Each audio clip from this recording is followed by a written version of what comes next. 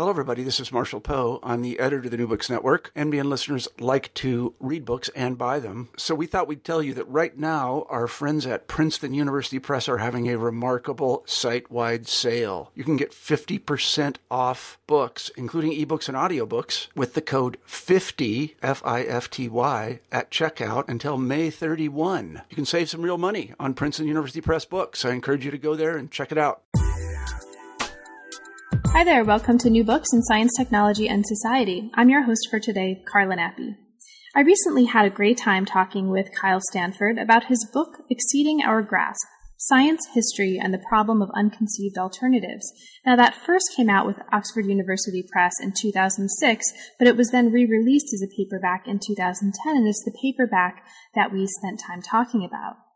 This is a book that explores a question that seems very simple, but that's actually fundamental to not just the scholarly study of science, including its philosophical and historical and sociological aspects, but also to understanding what it means to live in a world that is really kind of full of, and in many ways, the ramifications of the way that we venerate the authority of science. And that question is, essentially, should we really believe what our best scientific theories say about the otherwise inaccessible parts of the world they seek to describe? And this is a question posed by Stanford in the book. Now, the book goes on to explore the question of and varieties of what we might call scientific realism and its alternatives in a really interesting way that I think is particularly fascinating for anyone interested in innovative ways of combining the history and philosophy of science. It's really interesting. We had a great time talking about it, and I hope you enjoy. Hello, Kyle. Hi, thanks for having me. We're here today to talk with Kyle Stanford about his book, Exceeding Our Grasp, Science, History, and the Problem of Unconceived Alternatives. Now, that first came out with Oxford University Press in 2006, but it just came out only a couple years ago as a paperback, and so this is an occasion for us to get together over Skype and talk about what I found to be a really stimulating, really fascinating book, and I think one that's of special interest and special importance to the field of STS, and just that shows a really broad interdisciplinary range in its subject matter and in its mode of presentation. So thanks so much, Kyle, for the book and for making time to talk with us about it today. Absolutely, my pleasure. Great. So can you start us off sort of broadly by saying a little bit about what brought you into the field? How did you decide to, I know this is a broad question and we're probably having to look back quite a ways, but what got you interested in philosophy of science in the first place? It's actually strangely easy to answer in this context because it was my first contact with the issue of scientific realism, which is a lot of what the book is about, in college that first drew me into the philosophy of science. I was really blown away by I mean, like everybody else, I'd sort of taken the grasp or the picture of various domains of nature that you get from theoretical natural science at face value, learning them in earlier parts of my education, and that was it was sort of a mind-blowing experience to suddenly be thinking about arguments that all of that might have been too hasty. And so it's funny, in graduate school I worried about many things that were very different. My dissertation has nothing to do with the book. Really? But then, yeah, nothing. It was on the theory of causation, but I came back to, I worried about these kinds of questions a fair bit, partly because I was in the science studies program at UCSD, but it wasn't sort of the central focus of my work. But when I started teaching intro philosophy of science courses again, it bugged me more and more and more, and I sort of figured out that that's what I had something to say about that I couldn't stop working on. So the book really grew out of the same thing that got me into philosophy of science in the first place. That's fascinating. And you had did you take your dissertation on causation, and where did that go? Or did that become articles? Did you just decide to move on from that, or? So there were some parts of it became articles. Parts of it were on Hume and the history of philosophy, and a couple of parts of it did that way. But actually, the central machinery. The central proposal I was very enthusiastic about, and I still think it's roughly right. But I had a reviewer raise some objections to it in paper format that I didn't really have good answers to, and so I stopped trying to publish it at that point. And Good for you.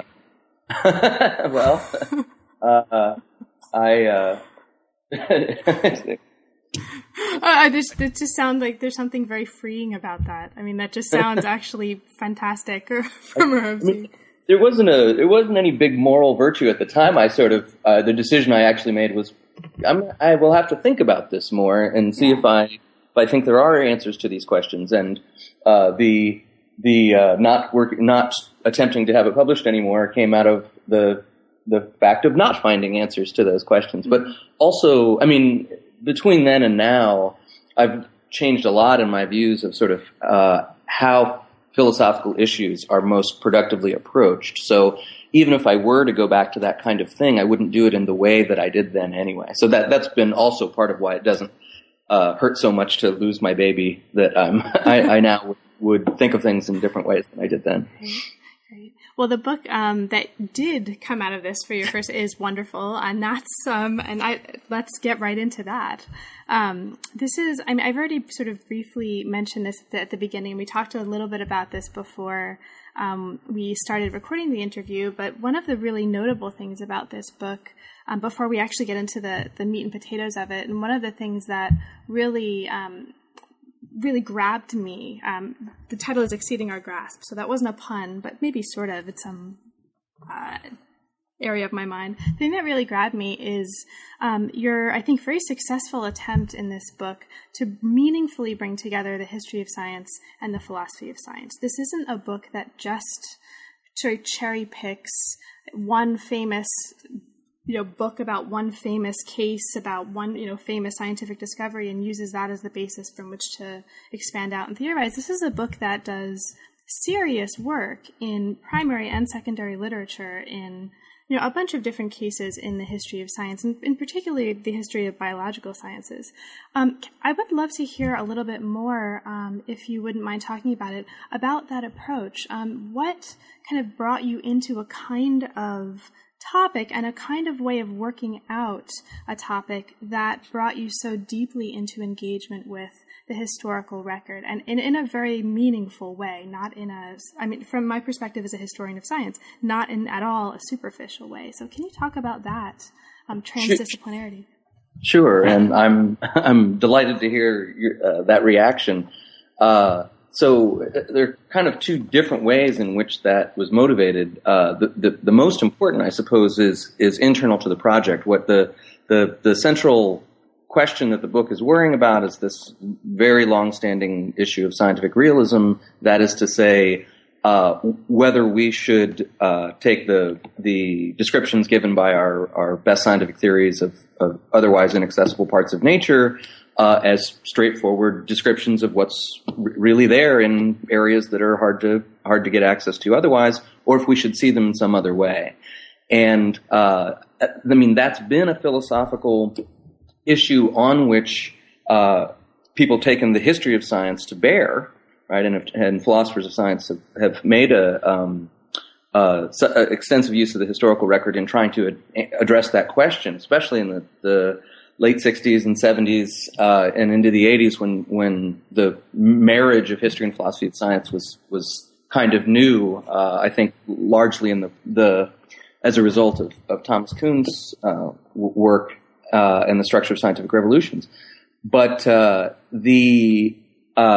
so there's been this sort of very productive and useful marriage, but I think especially, that in that generation of philosophers of science, the use did tend to be in the way that you were just suggesting. There would be we'd sort of take advantage of the potted histories of sciences, and there were a couple sort of really well recycled examples that would be adverted to again and again, phlogiston and the ether and caloric. Not that I don't talk about those examples, but it did seem to me part of what one would want part of what the book seeks to do is make an historical case that raises problems for the scientific realist view in a way that I think hadn't really been done before.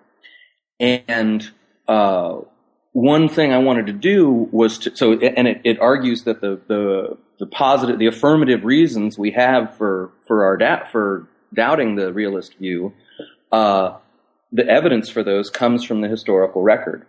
And I thought, and it seemed to me that if you wanted to make that case, the best place to make it was where people thought it would be hardest to make, and that was in the biological sciences, right? There tends to be this very field-specific differences in how plausible people find scientific realism or alternatives to it, and for interesting and not crazy reasons, biologists and philosophers of biology are some of the most unrepentant realists, scientists and philosophers around, by contrast with, say, theoretical physicists or something like that. Mm-hmm. And so what I wanted to do was, in the book, there are several chapters that treat a detailed succession of theories of what would have been called at the time theories of generation. We would call them theories of inheritance, and it would package up a couple of different things into growth and embryology and repair, and I wanted to both tackle and show that the general case I was suggesting on historical grounds could be supported both within the biological sciences, where people tend to think it would be hard to do as opposed to mathematized physics, and also for comparatively recent science. So it deals with those theories of inheritance and generation in the second half of the 19th century, theories that are pretty continuous with contemporary theories, and yet in ways that really matter to the argument, also quite different from what we now believe. So as we're still setting the stage, we'll get into the chapters in a few moments, and you look at the case studies in particular that focus on Darwin, Galton, and Weismann. And it's really interesting hearing about the sort of justifications that went into focusing on this particular field and this perhaps this particular subset of the field.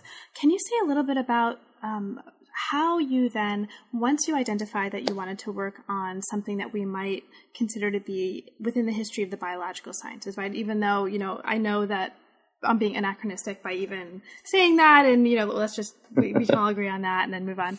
But you decided to not just work on that, but why the problems of, I guess we'll start there, why the problems of inheritance and genesis in particular, and related to that, at what point, or how did you feel comfortable that it was going to be possible to generalize from this particular set of theories and the way that a theory is worked out in the historical documents that you look at to something that's more broadly constitutive of scientific theoretization, broadly read? So yeah, that's a great question. Let me kind of answer it backwards. Sure. Because part of the motivation was purely opportunistic, right? I saw a nicely organized succession of theories where I thought the phenomenon that I was talking about, which I do think of as quite general, was on especially clear display, and so I could make the case there. But really, the way that the argument sets up in the book, I sort of first motivate the claim that this is a general phenomenon, which is not to say that it applies to all scientific claims of all sorts, or it applies to all scientific theories. What the limits are is something I've been thinking about more lately. But I first motivate the case by gesturing at, in sort of the old-fashioned way, a long list of successions of theories in the history of science that I think exemplify the same pattern, right? So I say that this is the pattern we have in the study of mechanics, from Aristotle to Descartes to Newton to Einstein. And then I get into what I do. I ultimately wind up considering a sort of package of objections to thinking of this as the general pattern we're finding out there. And it turns out, I think you can't answer those objections without doing the details. And so that's what motivated me to want to plunge into the details in at least one set of cases.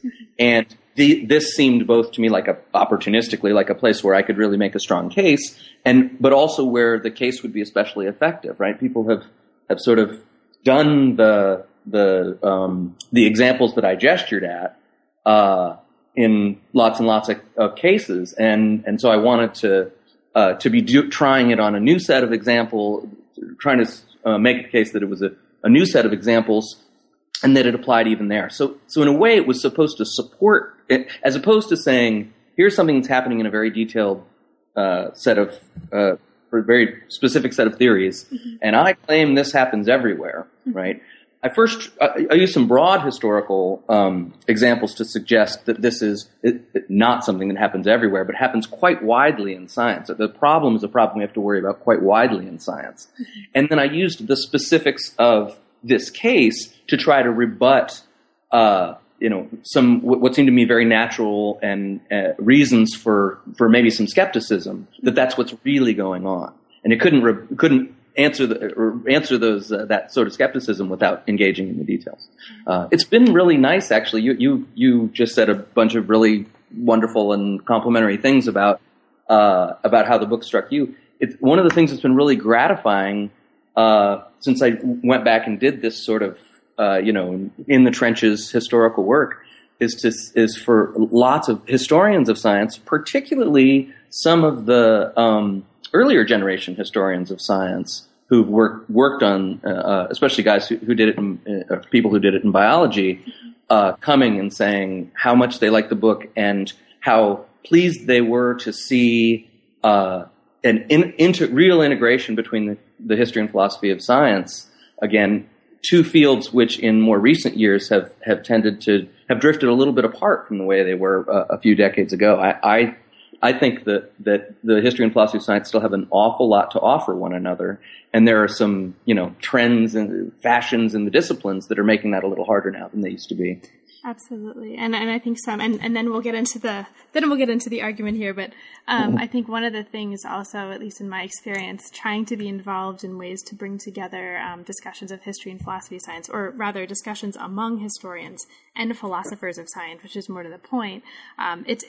It can be difficult not only because of the kinds of questions that we're asking in these respective fields, but also in the way that questions tend to be asked and responded to, right? I mean, I think at least if I remember briefly one case when I was in grad school and there was a workshop in my graduate program that explicitly tried to do this. And one of the things that repeatedly happened was, philosophers saying, here's a challenge that I'm going to raise to you. And then, a historian would be like, but what about this? And then it was attack. And the historians were just not used to this kind of rhetoric of, attack, attack, attack. Let's go out for a beer. It's all good. I think just the rhetoric of disciplinary discussion is so different that's, again, one of the really great things about this book in particular is that you've somehow managed to speak to both disciplinary fields in ways that I think, at least as a historian of science, it feels very convincing to me. It's not, it's a very convincing marriage here. So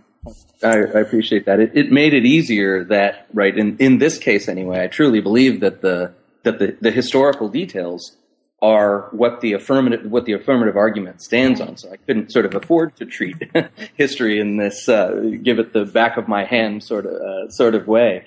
But it was very satisfying to me personally to be able to do that and sort of create what I thought. I mean, it's your book; you get to write it the way you want, and to set up a way that it seemed to me that the history and philosophy of science could productively interact rather than running into the kind of things that you're talking about. Absolutely. So let's get right into it.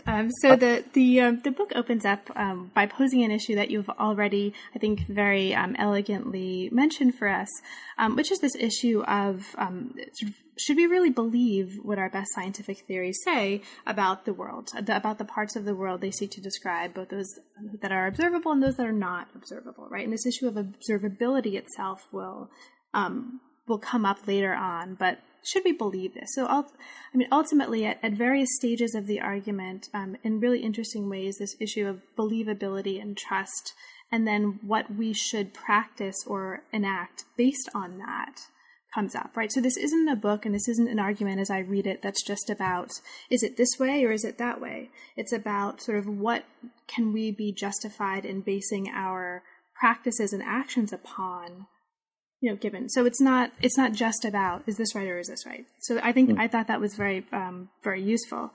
So you lay out here the position of scientific realism. So I'll just sort of briefly state that and then ask you to elaborate on some of the major issues that come out of that.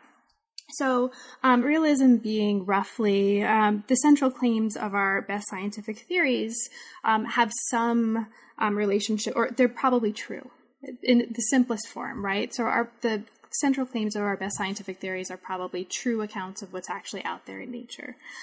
So this is one of the things the book is going to do from here on out, is to repeatedly engage with this idea and various instantiations of the idea of scientific realism, and sort of present an alternative, right, to taking seriously the things that we can do with and the ways that we can use scientific ideas without necessarily having to believe that they are true representations of nature and then act based on that.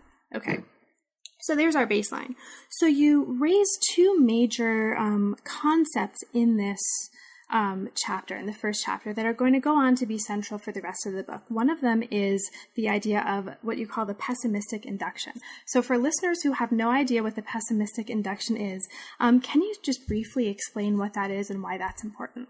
Sure. It's a great place to start, because my guess is that there will be many listeners who are wondering if we can really mean what we're saying here when we raise the prospect that what our scientific theories seem to tell us about the world out there isn't actually true.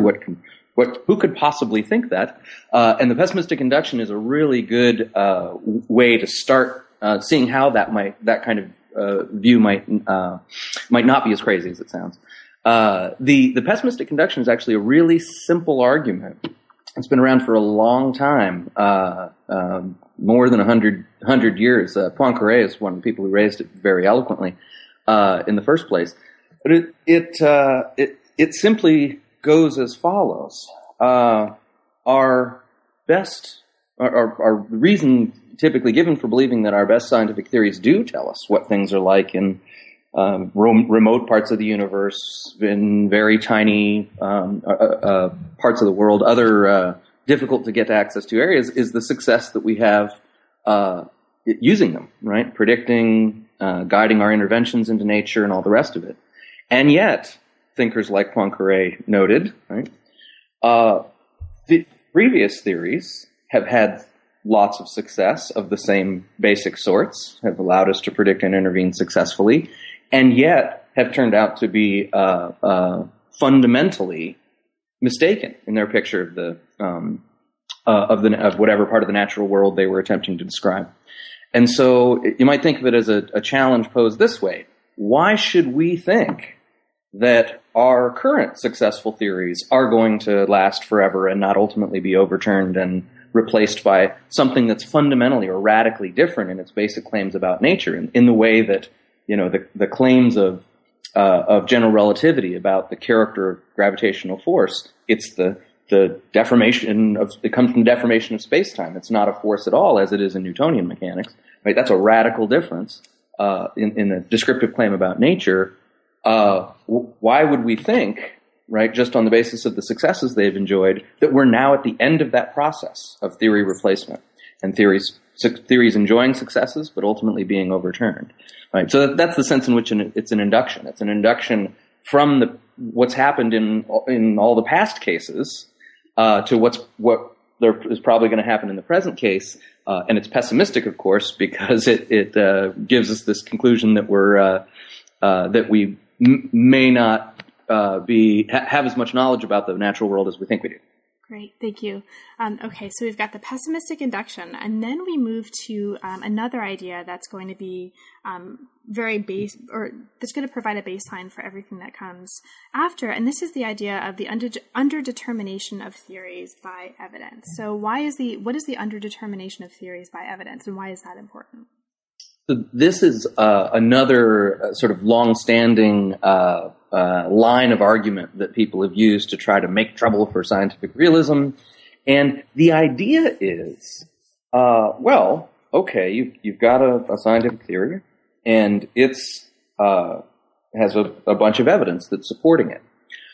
But of course, there could be another theory, an alternative theory, a fundamentally different theory that was equally well supported, or at least well supported, by that very same data, that very same body of evidence. In that case, what you'd want to, so underdetermination is just a term of art, and this is the way you'd use it. That body of evidence underdetermines our theory choice. It doesn't tell us which theory to pick. Mm-hmm. And so the debate among philosophers of science for years and years has been about whether we ought to really think that there are such alternative theories against which our evidence underdetermines the choice. And so traditionally, philosophers have worked on coming up with kind of unconvincing examples, alternatives that don't really look like the scientific theories we know and love, and the debate about underdetermination in that way kind of gets off the rails. But the basic idea is just the idea that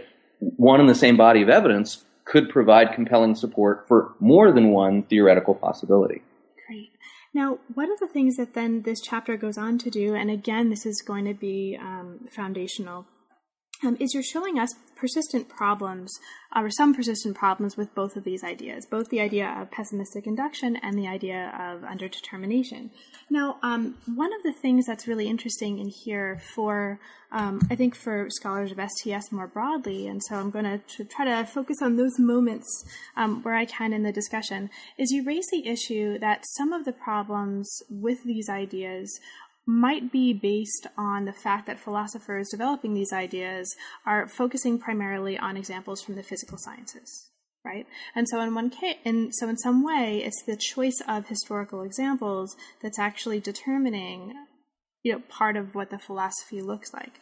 In the case of problems with these two ideas, can you talk a little bit about that? Because it does get at basic methodological issues that I think are very common to anyone working on science studies, and that is the issue of how to sort of extrapolate from a particular case and here a particular field of the sciences more broadly to the sciences in general, which, some would argue are so heterogeneous that there's no there, right? So can you say a little bit about that?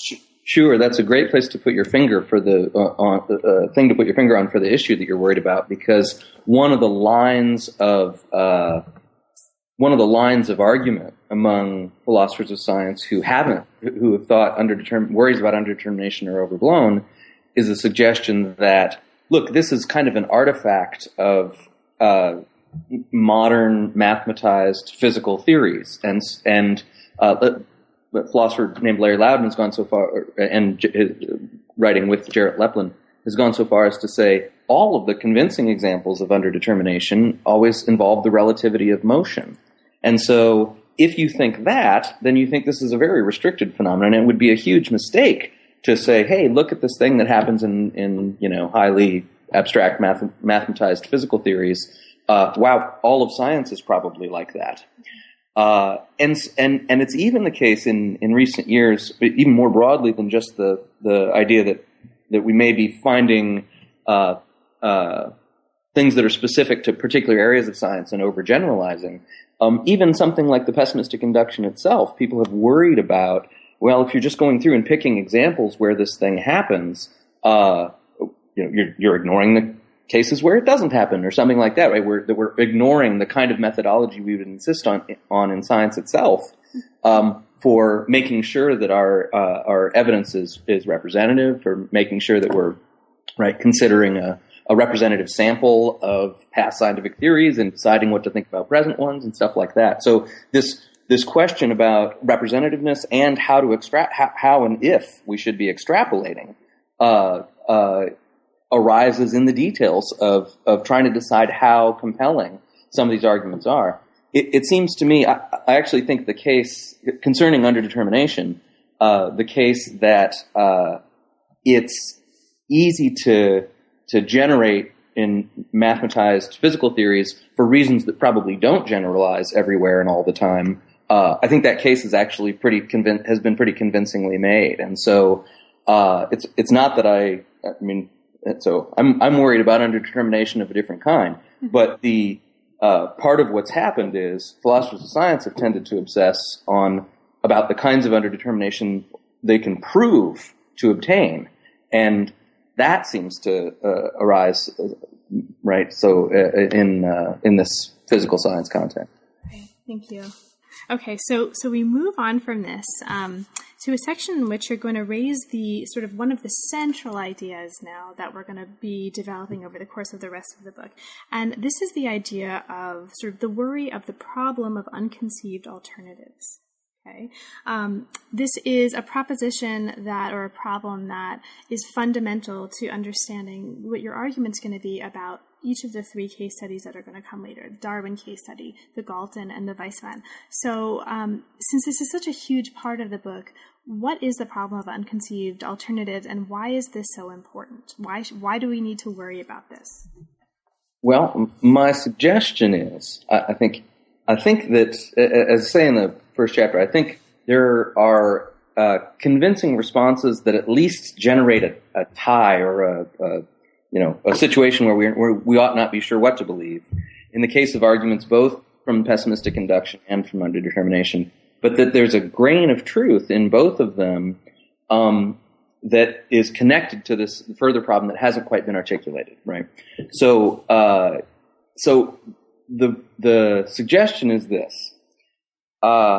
If there's a kind of underdetermination that we seriously need to worry about, right, that we have good grounds for worrying about, it is underdetermination of our choice of current theories by the evidence we have supporting them against alternative theoretical possibilities that are fundamentally different, that we haven't even conceived of yet, right? That are not in the what I call the eliminative competition among theories right now, right? In the way that, if you think back to, say, right, the triumphant 200 years of Newtonian mechanics dominating physical science, it's not that, anybody thought of general relativity and said, no, that's not as well supported or any such thing. Nobody had thought of it yet.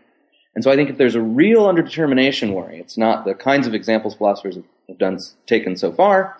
It's this underdetermination by unconceived alternative theoretical possibilities. If there's a reason to take that possibility seriously and think that, yes, that's actually the situation we're in, it's the historical record. So the historical record provides the evidence that makes us take the prospect of underdetermination by unconceived alternatives seriously and think, hey, yeah, that's probably the situation that we're in, because it's the situation that historically theorists have been in over and over again, right? What we learn from history, I think, is that we're not very good at exhausting a space of theoretical alternatives that are well supported by a given body of evidence. And why would you call that a problem of unconceived alternatives? Well, it's a problem for scientific realism, because if you think that our current theories, well supported as they are by the evidence we have, are only the best supported of the things we've thought of so far, but that there are probably lots of theoretical alternatives out there we haven't even thought to try out and test against them, well, then your confidence in the truth of contemporary scientific theories is under challenge. Mm-hmm. So the first thing, so there are two things immediately that come to mind to mention, or that I wanted to mention eventually from what you just said. The first is the ambitiousness of this theory, right? I mean, you're really making a claim here about the nature of human thought, or nature of cognition, and its limitations in some way. This isn't just about the history of science. This is, at least in moments of the book, about something more broad that has something to do not just what people have done, but what it's possible for a human being in a situation where of scientific theoretization to do. So on the one hand, it's the ambition of this theory. On the other hand, or not on the other hand, but another thing immediately that somebody in hearing you say this would be, okay, so tell me about how you look in the historical record for a lack, right? How do you look in the historical record methodologically for an absence of something? Because it sounds like, right, what we're looking for then is a failure on the part of a historical actor to conceive of a possible alternative to that theory. So, especially in the case of the latter point, can you talk a little bit about that? What does it mean, and what does it look like for you to use the historical record to find evidence of an unconceived alternative? Sure. So yeah, let me address both of those things. One thing, I mean, there is a sense in which the argument of the book is extraordinarily ambitious in a really old-fashioned way. I mean, one thing that all of these sophisticated professionals these days realize is, how different the different areas of science are, and probably there isn't going to be anything you can say about all of them that applies. And this, in a way, is atavistic in that I make this very general argument. On the other hand, there are some things to say in defense of that ambition. One is what I'm really creating. What I really suggest there's a worry about or a problem for is a kind of reasoning or a kind of inference that you might call eliminative. It's when you're eliminating possibilities and believing what's left over, right? So one thing to note is I'm only really so I don't want to suggest, and I try to say carefully in the book, look, this isn't a problem for all of science. Because not all of science makes use of this kind of eliminative inference. It does seem to be especially important in those cases where we're trying to justify or decide whether to believe what we think of as especially theoretical science. Mm-hmm. But that's not all that science does. Mm-hmm. And so it's really there's a thing to worry about in the case of eliminative inferences, which are much broader than science and not. So we engage in eliminative inferences all over the place, and it's not what all of science does either. But the interesting thing is, there's one way of thinking about the argument of the book is that I'm arguing that eliminative inference is a very strong, very powerful, useful kind of inference. We use it all the time in everyday contexts everywhere. When we use it in science, we're using it in a place that it is risky, in a way that we don't appreciate, because in everyday everyday contexts, mm-hmm. right? It was somebody else who lives in my house who did this. Now, which one of them was it? There's a background assumption that's satisfied, which is that we have a pretty good grasp of all the possible alternatives. And one way to think of the suggestion is, wow, science is a place, theoretical science is a place where very often that presumption isn't satisfied. And so we're taking a very powerful, useful tool that has a broad reliability and putting it to work in a context where the assumptions needed for its reliability to hold up aren't satisfied. And so there's a way in which the argument's very ambitious in that way, right? It sort of applies to everything, but also in which it has to be sort of carefully constrained what it is that actually creates trouble for, which isn't all of science. But to the second part of your question, right? So suppose you're trying to convince somebody this really is a problem for at least lots of theoretical science or lots of scientific claims that have been made or scientific theories that have been advanced.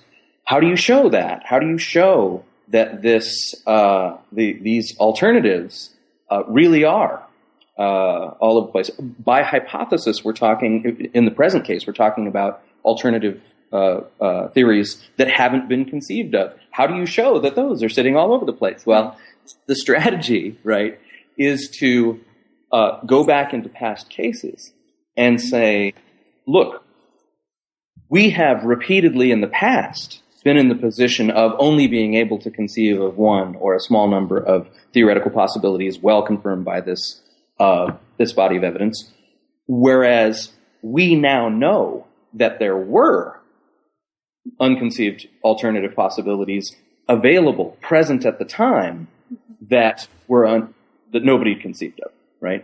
And so that, in a way, that's the biggest historical challenge, right? When you say, how do you go back and show that somebody didn't do something or that something never occurred to somebody? And that's actually where the details of the historical cases really matter, because it actually turns out to be interestingly different in the three cases that I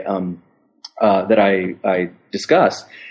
In the case of Darwin, for example, what we find is somebody, a person who developed one of these fundamentally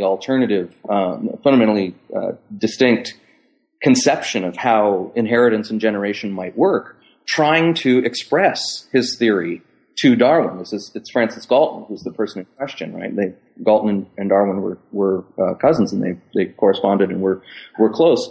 And you can see, and I show in the book from Darwin's letters, that he just doesn't understand the fundamental idea that Galton is trying to introduce him to, right? So that in a way was the best smoking gun I ever found, right? Was the actual alternative being presented to somebody with a going theory and positive evidence that he doesn't understand it. In other cases, I argue that, right, from in scientific writings, for instance, right, Weissman will say, well, right, this isn't true, so it has to be this other way because there's no alternative. Mm-hmm. And you can use that kind of claim to show, well, so here's this third alternative that would come along later, that people would suggest later, and we can go back and see, wow, that would have worked just as well, right? In part, we see those especially clearly when the alternative that's getting ignored is the one we ultimately come to embrace. Mm-hmm. That's not required, but it makes it particularly easy to see. Mm-hmm. And we say, so it's reasonable to infer that possibility just never occurred to Weissman, or he wouldn't say this otherwise silly eliminative thing, that it doesn't work in way X, so it has to work in way Y. Mm-hmm. And so it's sort of different. It's heterogeneous. It's different between the chapters, what I found in each case, and it's fallible. Perhaps the case could be criticized on evidential grounds in any one of those cases, but I think but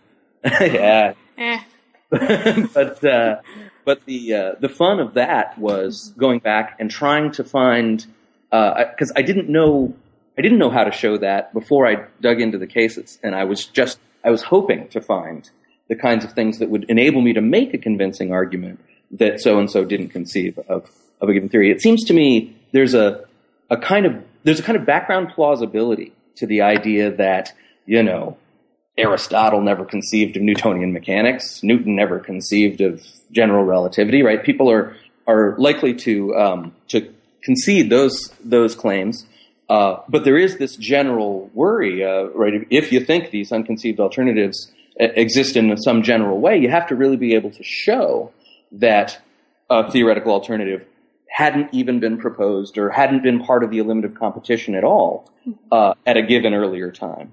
And so the historical details are how you show that. Right. And because this is a great segue, there's a ton that we can talk about that's, really wonderful in these first two chapters.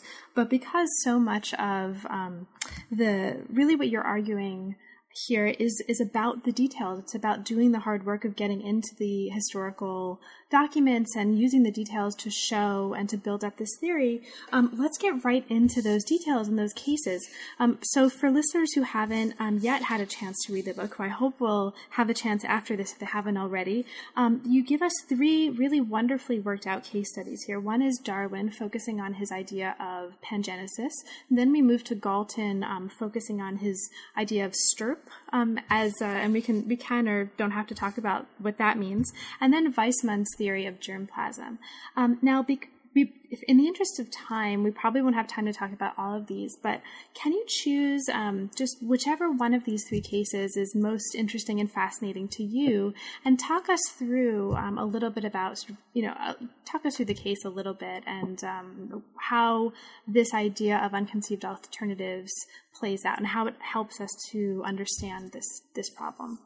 Sure. I will apologize to myself, if no one else, for not talking about the Weissman case, because there are ways, especially in our how we came to have our present conception of inheritance and development that for which that case is really particularly interesting. But it's a little easier to quickly sketch in the case of the transition from Darwin to Galton. And so I'll talk about that real quick. The idea is this. So Darwin developed a theory of inheritance on which the parts of the adult body throw off little particles. He called them gemmules that accumulate in sexually reproducing organisms. They accumulate in the sex organs, right? And that was the material on which the body of the next generation was made. And he thought, right? You can. Here's this is by no means a quote. It's a general description of Darwin's thinking on the matter. How else could it be that offspring resemble their parents in so many detailed particular ways unless those detailed particular features of the parents were involved in some way in producing, causally involved in the production of those same traits in the offspring? Possibility that Darwin just never got his mind around, never considered, and couldn't recognize when it was presented to him by Galton, was the possibility of what we call a germline, right? In which, no, it's not that the features of the adult went, right, to the sex organs or whatever and then caused the features of the offspring, but instead they had a common source, right? There's a reproductive line that produced features in the adult and then went on to produce systematically related features in the offspring, right?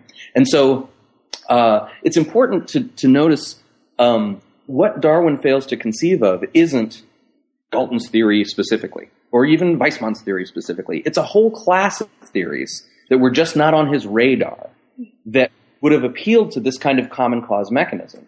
And of course, again, it's easy to see because that's what we think really happens. And so, once it was proposed, once we did start investigating that possibility, we started thinking that's the way things really are. And later theories tend to be these common cause germline source of resemblances between parents and offspring. But it was an idea that Darwin just didn't have.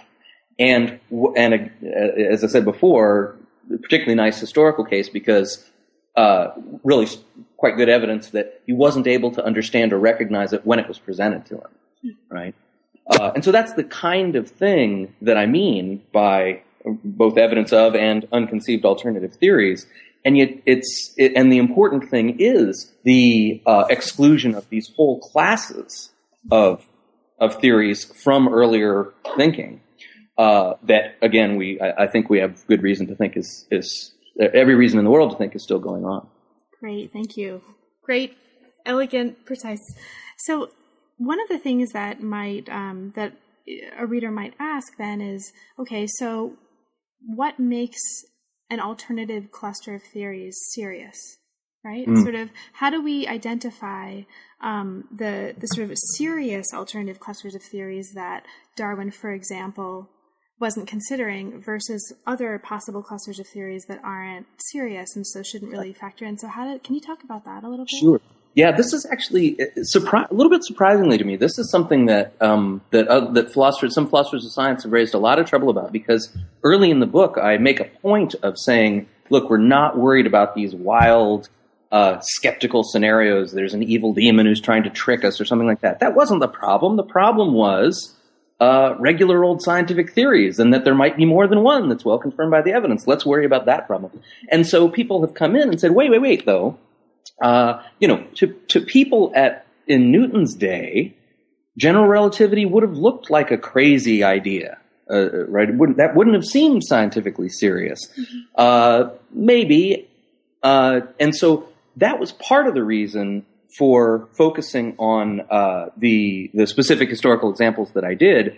They are close enough in time to us, close enough in time to each other, that they wouldn't have been unrecognizable in that way. And so one thing I wanted to show with this bit of history is this happens even at this kind of more fine-grained scale of theories, just the theories in the second half of the 19th century or something like that, where you can't say, had Galton thought of Weismann's theory, he would have said, that's insane, right? That doesn't make any sense. But at the same time, right, the question, we're making this claim about an historical pattern that I think is still in place. You have to answer the question about how to delimit the scientifically serious possibilities we're worried about. And so, in a way, that's something I finesse, because I say, look, we're not worried about these crazy scenarios, but in the only sense that matters here, anything that's ultimately accepted by an actual scientific community has to count as scientifically serious, even if people at an earlier time wouldn't have thought so or would have rejected it as crazy or anything like that, right?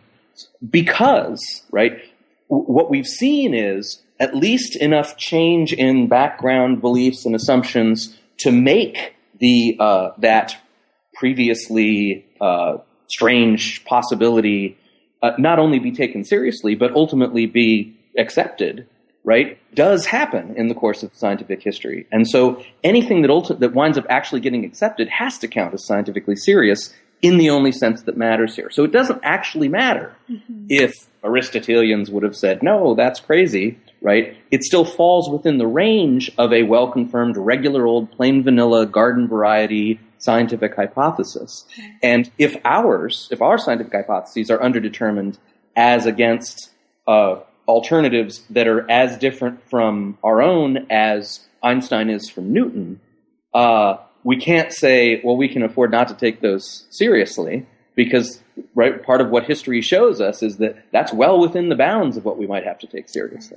And that's, I mean, if listeners can't see this, but I'm nodding profusely here. This is, it seems to me, where it becomes really important that you're looking for cases in the actual historical record. You're not saying, in some ideal world, this would count as a serious, this is what a serious alternative looks like formally. You're saying, look, I'm showing you cases where I'm taking you through the argument, or I'm taking you through the process by which I'm going to show you that these people were presented by peers with the possibility of considering a serious alternative, an alternative that was considered serious by their peers or by some peers or by later peers, and they did not take that in. So this it seems to me that this is precisely where working in a fine-grained way with historical detail and taking us through this as it unfolded really, really makes this point. Thanks. I felt like that was the constraint I wanted to satisfy was, look, in an automatic way to make sure we're talking about the kinds of alternatives that we ought to take seriously, that it would be an actual problem for contemporary theories if we're ignoring them. The way to, right, a constraint that can ensure that those possibilities are the ones we're worrying about is really this, well, it has to have been actually accepted by some actual scientific community at some point. You could even loosen that up and say it has to have been seriously entertained by some scientific community, right? That would do it too. It so happens, I think you can generate all the examples you want, even just sticking to theories that actually wound up being accepted by somebody. And so that does turn out to be the way that we make sure that we're talking about the kinds of examples that would really worry you and that are really a distinctive problem for theoretical natural science as opposed to knowledge claims of any kind or something like that. Now, there's so much more happening in these three chapters in particular, and there's so much more in any of these cases we could talk about that we won't have time to right now. But one of the things that that's of particular interest potentially to STS, right, as a field, is the issue that you raise later on in these chapters, where you bring up a possible concern by a field that we acronymize, if that's a word, to SSK, the Sociology of Scientific Knowledge. And this is a problem of, so where is there a space for the social in here? Or more broadly conceived, you could sort of extrapolate out to the question of how do we get from these three cases where you're showing this phenomenon or this problem of unconceived alternatives as it's manifest for basically three men. And how do we get from there to a story about communities? How do we get from there to a story about groups of scientists? And where's the place, if at any, for the social and for the community in here? Can you speak to that a little bit? Because I think that's one of the things that would come up as a question for especially a social historian looking to this. Sure.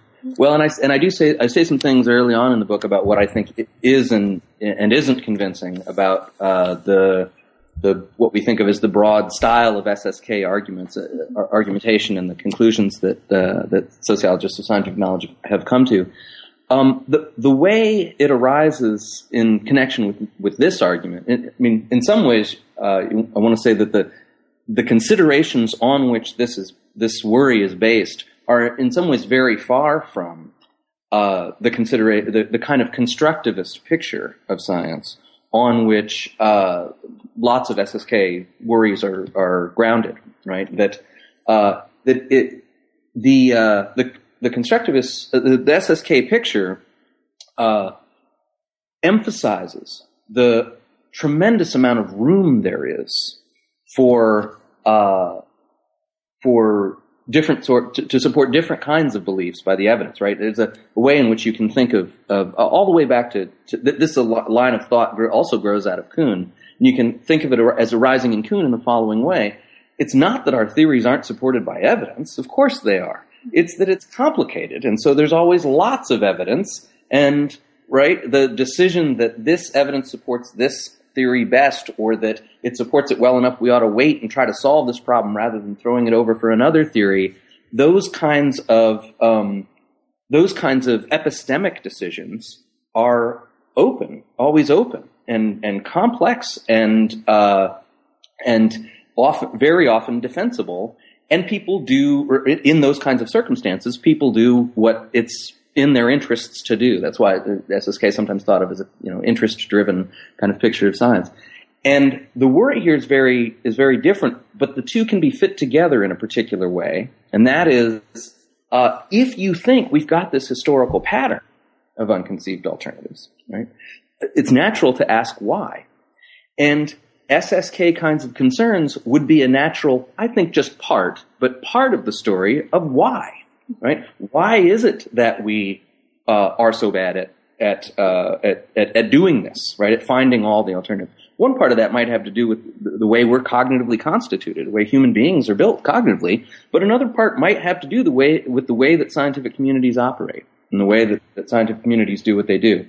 So let me say two quick things in connection with that. Sure. One is I do try in the book at the conclusion of the discussion of individual cases to make a straightforward historical argument that this lack of this failure to conceive of alternative classes of theories applies at the community level with respect to these particular examples, and it's not just about three individual guys.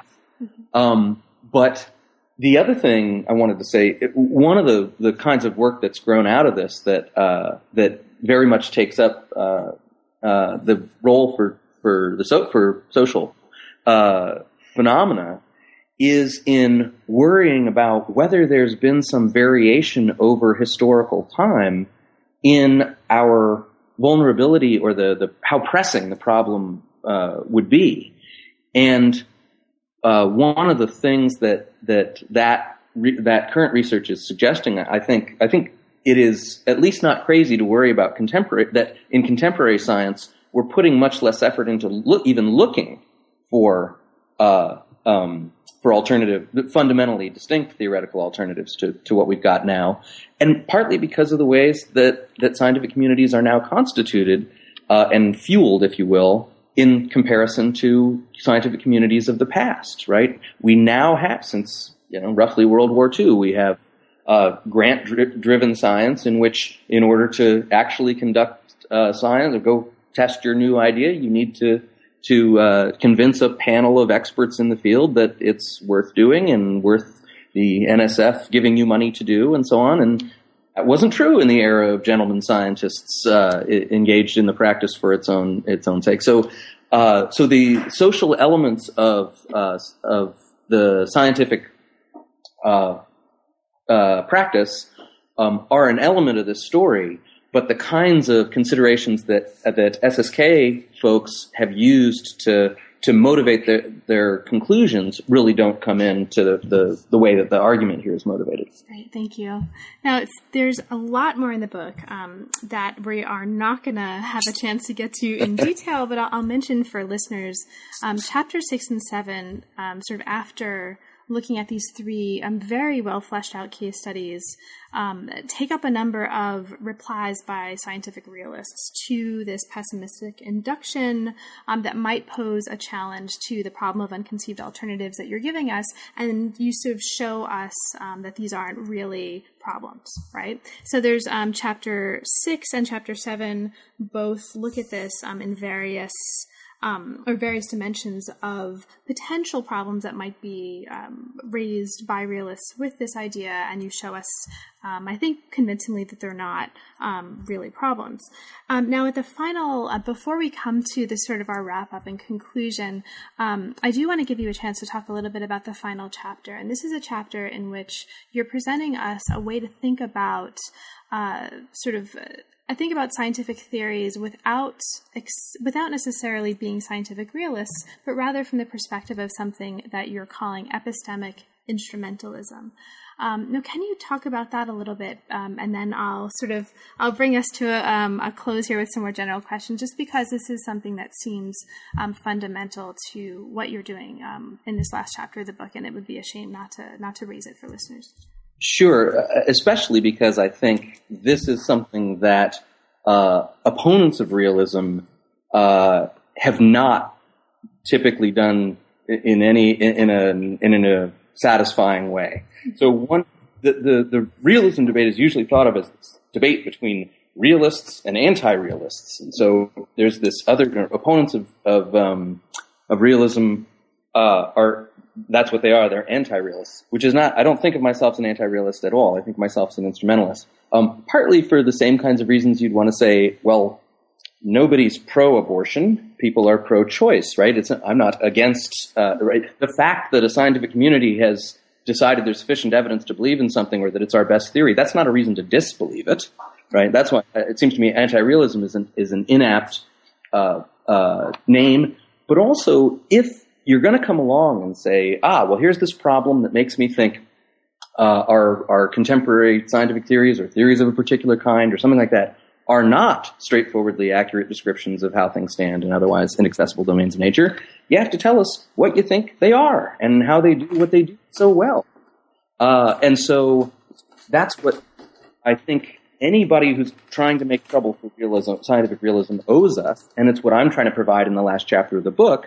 And the idea is, right, so there's this long intellectual tradition of thinking of scientific theories, instead of as straightforward descriptions of inaccessible domains, more as conceptual instruments, right? So they are tools that allow us to do particular things. And lo and behold, one of the things we learned from the history of science is they don't have to be accurate descriptions of how things stand in inaccessible domains of nature in order to let us do lots of instrumentally powerful things. There's been a long tradition of in the philosophy of science of raising trouble for this broad instrumentalist idea, saying, well, it can't work and it's incoherent and right, what do you mean by accept but not believe and stuff like that? Mm-hmm. And so I approach the issue in a little bit of a different way. In that last chapter, I say, look, everybody is an instrumentalist about some theories. Take, for example, Newtonian mechanics. Right? We use Newtonian mechanics to send rockets to the moon. It's simpler than its relativistic counterparts, and at that scale, the differences don't make a difference. Right? They don't matter enough to throw it off, and it's a much handier calculational tool or device for organizing our prediction and intervention about what's going to happen.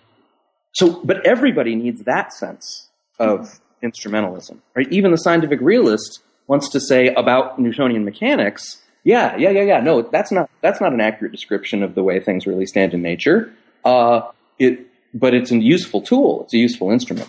Mm-hmm. And in the last chapter, what I try to do is argue that's a model for the view that an instrumentalist can take of all scientific theories, even ones for which she can't tell us, oh, here's the thing I really believe, though. That's why this other one is false and merely a helpful instrument. It's because I know this other thing is true, even when you don't have the thing that you can exhibit. Right? A person in my position believes that for lots of kinds of scientific theories we have now, there will eventually be some replacement, right? Some even more instrumentally powerful theory, and at that point, people who are realists about that theory are going to take the same view of contemporary theories that we now do of Newtonian mechanics. But the argument that somehow the position doesn't make sense or is indefensible or conceptually confused or something seems to me to be mistaken and straightforwardly, demonstrably mistaken, because the coherence of instrumentalism is something we all need. Mm-hmm. Right? Everybody needs, because we all take that attitude about some scientific theories. The traditional anti-realist or instrumentalist is just somebody who takes it even towards scientific theories that she doesn't, for which she isn't able to specify what the alternative thing is that she does believe. Thank you. Now, there's a ton of stuff that we didn't get a chance to talk about, and I just want to ask you just a few things before we close, and I'll let you go and go on to what I hope is a beautiful day there. We've talked a lot about the use of history, of what we can get out of using historical evidence as philosophers of science. Can you say just briefly a little bit about what can historians learn from this? Sort of what do you hope, if anything, that the historian of science can take from this, or perhaps, more generally, if you have strong opinions about what we might be able to take more from the philosophy of science. So either way, you can either be specific to this book or more general if you feel strongly one way or the other. Well, in a way, it'll be both, I guess, and it's connected to what I was saying earlier about wanting to sort of bring the philosophy and history of science back into a little closer commerce than they had before, or than they seem to have right now. It seems to me one of the sort of professional trends in the history of science is a kind of allergy to generalization or drawing broad conclusions. Yeah. Investigations. It's one of the ways in which historians of science show that they're serious and professional, is that they're professionally skeptical of all generalizations about a fetishization of contingency or context. That's right. Particular. And so, and I mean, this is worrying for it seems to me, for the interest of the history of science as a discipline, if all historians of science ever wind up doing is explaining exactly who said what to whom in the Cavendish lab between these 2 years, and exactly why they decided to change buildings or something. And that's all you can ever. There's at least a thin generation of historians of science who think that's how all you can ever say, all you can ever generate evidence for on historical grounds. It seems to me if there's something for historians of science to learn from this book, and it's something I'd like to see happen more of in the profession generally anyway, it's that serious, detail-oriented history of science can be put in the service of larger conclusions about the scientific enterprise. And I don't want to suggest by that, I mean, it would be very natural to think, what he means by that is that we can generalize from what seemed to be going on in these 3 examples he's looked at to all of science. And that's not what I mean. What I mean is, it seems to me that the general pattern I'm talking about, which I try to show very carefully in those 3 examples, but once you see how it arises in the 3 examples, it's easy to see how it arises in lots of other historical cases as well, that general pattern, right, creates a problem, not for science, for everything that anybody in a white lab coat ever said, or some way of cutting science off like that, but for this particular way of reasoning in science, this eliminative kind of inference that seems so important to our judgments of confirmation for theories, right? And so what I would want to, with all those qualifications and that make it something different from saying, I found a thing that happened somewhere, and now I want you to think it happens everywhere all the time, right? That's not the way in which I think the detailed history of science really does have something to say and can be brought to bear on broader conclusions about the scientific enterprise as a whole, or how things go in lots of interestingly and importantly unified kinds of cases.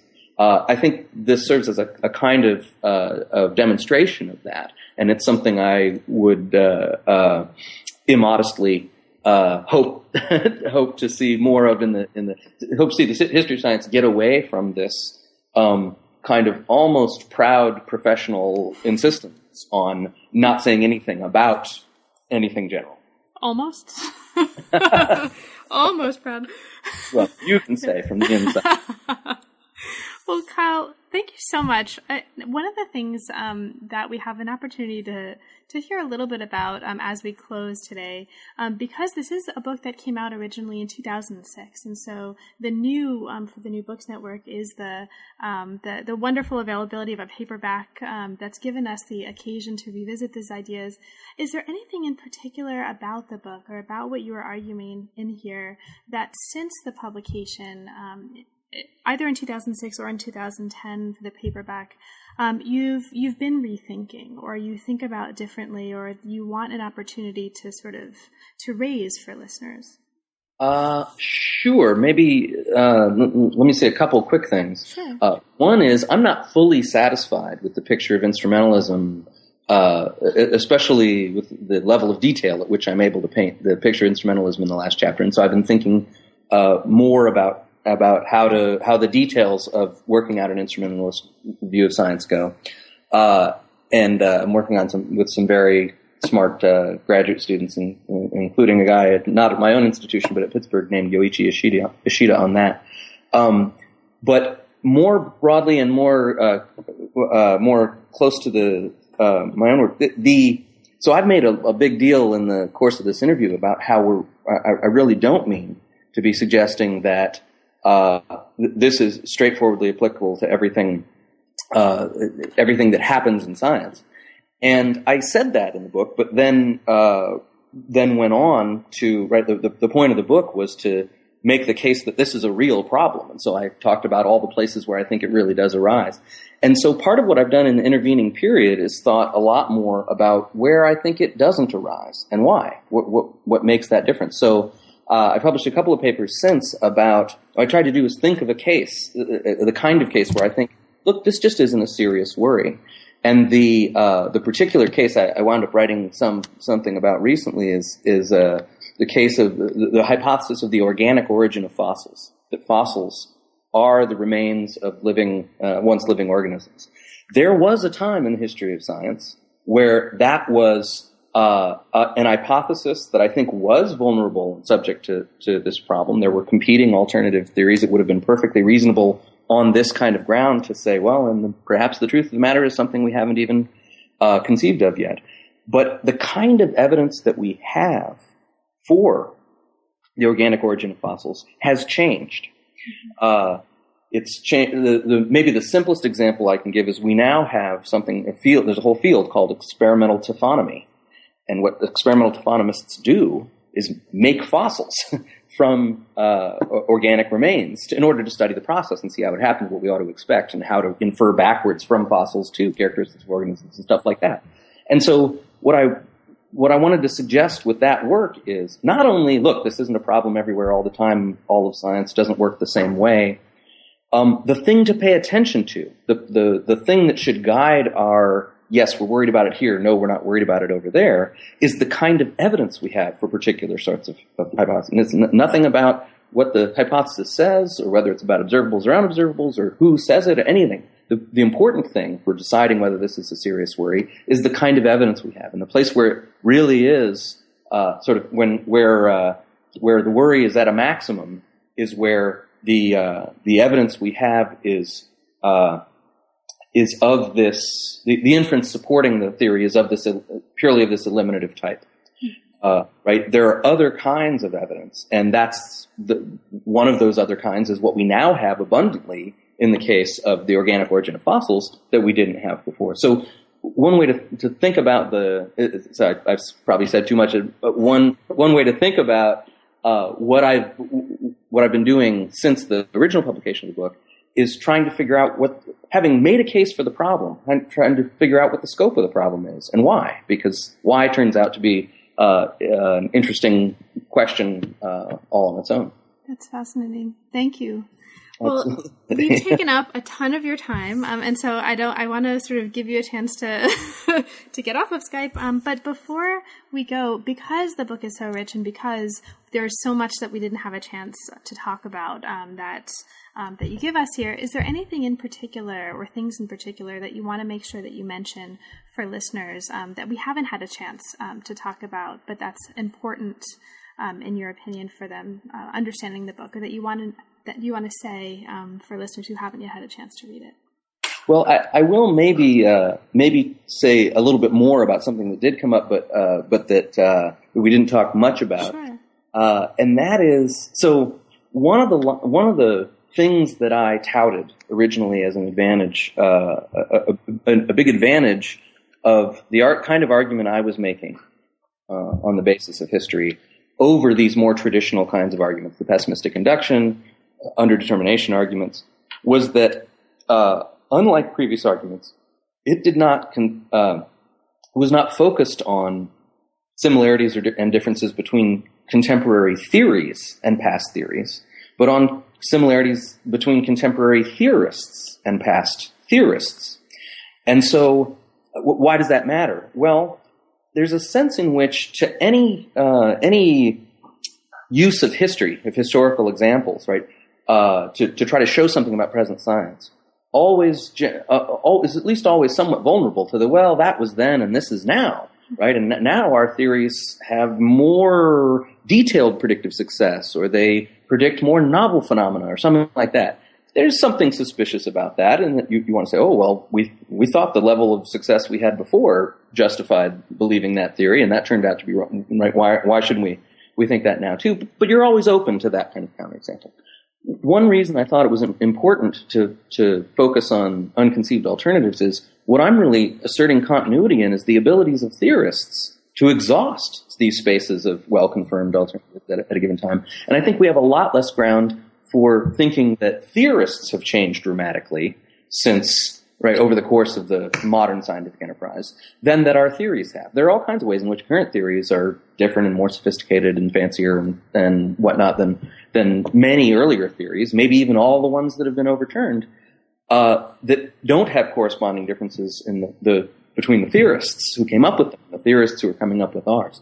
Now, much to my surprise, one line of resistance I got from philosophers of science is, well, maybe theorists really are different now. Or at least, more plausibly, that the way scientific communities work now is different in a way that really matters. Maybe we're much better at searching spaces of theoretical alternatives. So maybe the fact that we didn't do this well in the past, that was then and this is now all over again, but run with theorists. And so that really got me thinking. There's a quick and dirty response to the worry, which is, but why should I think that if we've been getting better at it all along, why should I now think that we've gotten good enough at it that there's just one or a few left, and so now eliminative reasoning is safe, right, or whatever. But the quick and dirty response seems to me not the most interesting thing to say there.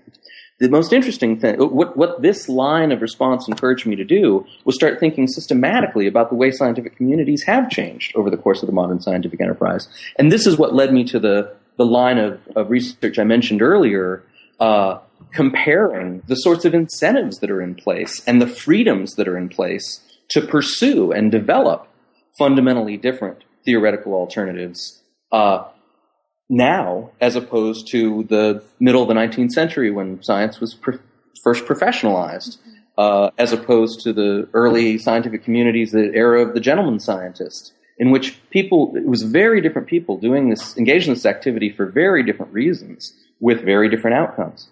And so, maybe ironically, or maybe predictably, I've wound up thinking that actually scientific communities have changed in important ways over the course of history, but ways that at least it's not implausible to think, make the problem even worse for us. And so that's gotten me interested in the question of whether we ought to be distributing resources for science and organizing the scientific enterprise the way that we are now. This is a comparatively recent invention following World War II, the success of radar and the bomb, when this massive state-supported scientific enterprise was put into place. Whether that's the way it should be, because it's a way in which science itself has changed over over its history, and what we're doing right now is an experiment in how to do it. And I think that how to do it actually might make a big difference to how good a job we're doing of considering alternatives or looking for things we haven't thought of yet. That sounds great, and it sounds like another really wonderfully transdisciplinary project as well. Well, thank you, Kyle. This has been great. The book was fantastic to read. It seems really important, and thank you so much for making the time to talk about it today. You were very kind, and thank you very much for having me on. It was absolutely my pleasure. My pleasure. You've been listening to New Books in Science, Technology, and Society. Thanks so much, and we'll see you next time.